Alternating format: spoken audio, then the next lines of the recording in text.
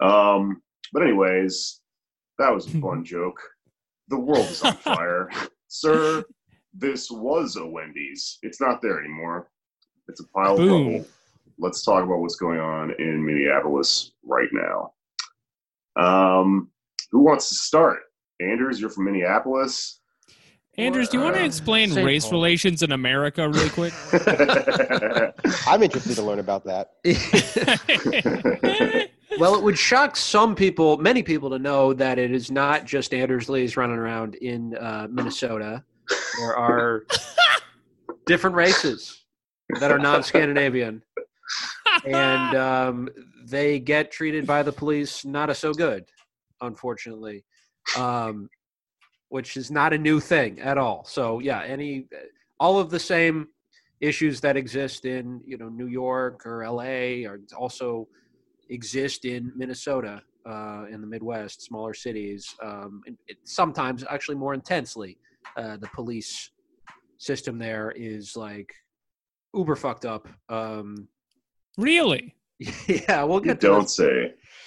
Yeah, I mean, I hesitate to say it's like worse than like the NYPD, but there are like really strong ties to white supremacy. And, of course there is that FBI report that came out in 2006 that was totally ignored about white supremacist groups infiltrating police departments across the country. And I think it is like easier to do that in smaller cities. And then, you have that sort of mentality trickling down into the tactics they use against like unarmed people of color. By the way, like it's the cop was like accused of being a Trump supporter, which he probably was. It turned out to be a different photo of him with like the "Make Whites Great Again" hat. But like, sorry, can I just back this conversation up just like a second? Sure. So if you're just getting into it, okay. So there's rioting in Minneapolis because of the police murder of George Floyd on Monday.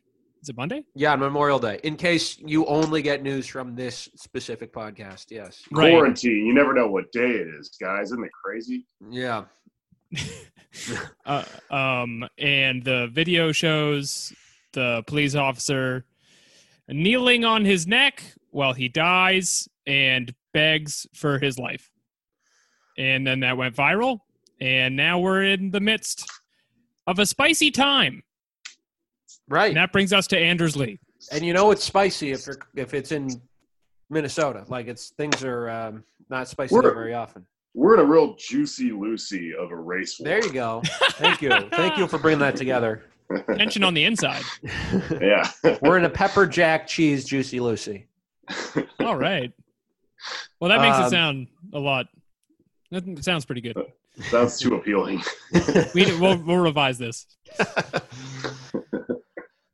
Yeah, but so this particular cop, his last name is Chauvin.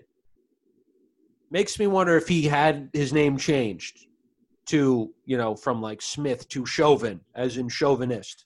Like it's kind of amazing. Pretty on the nose.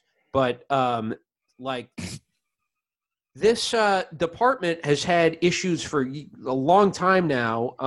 And a lot of it has to do with the police union, the head of which is a guy named Bob Kroll.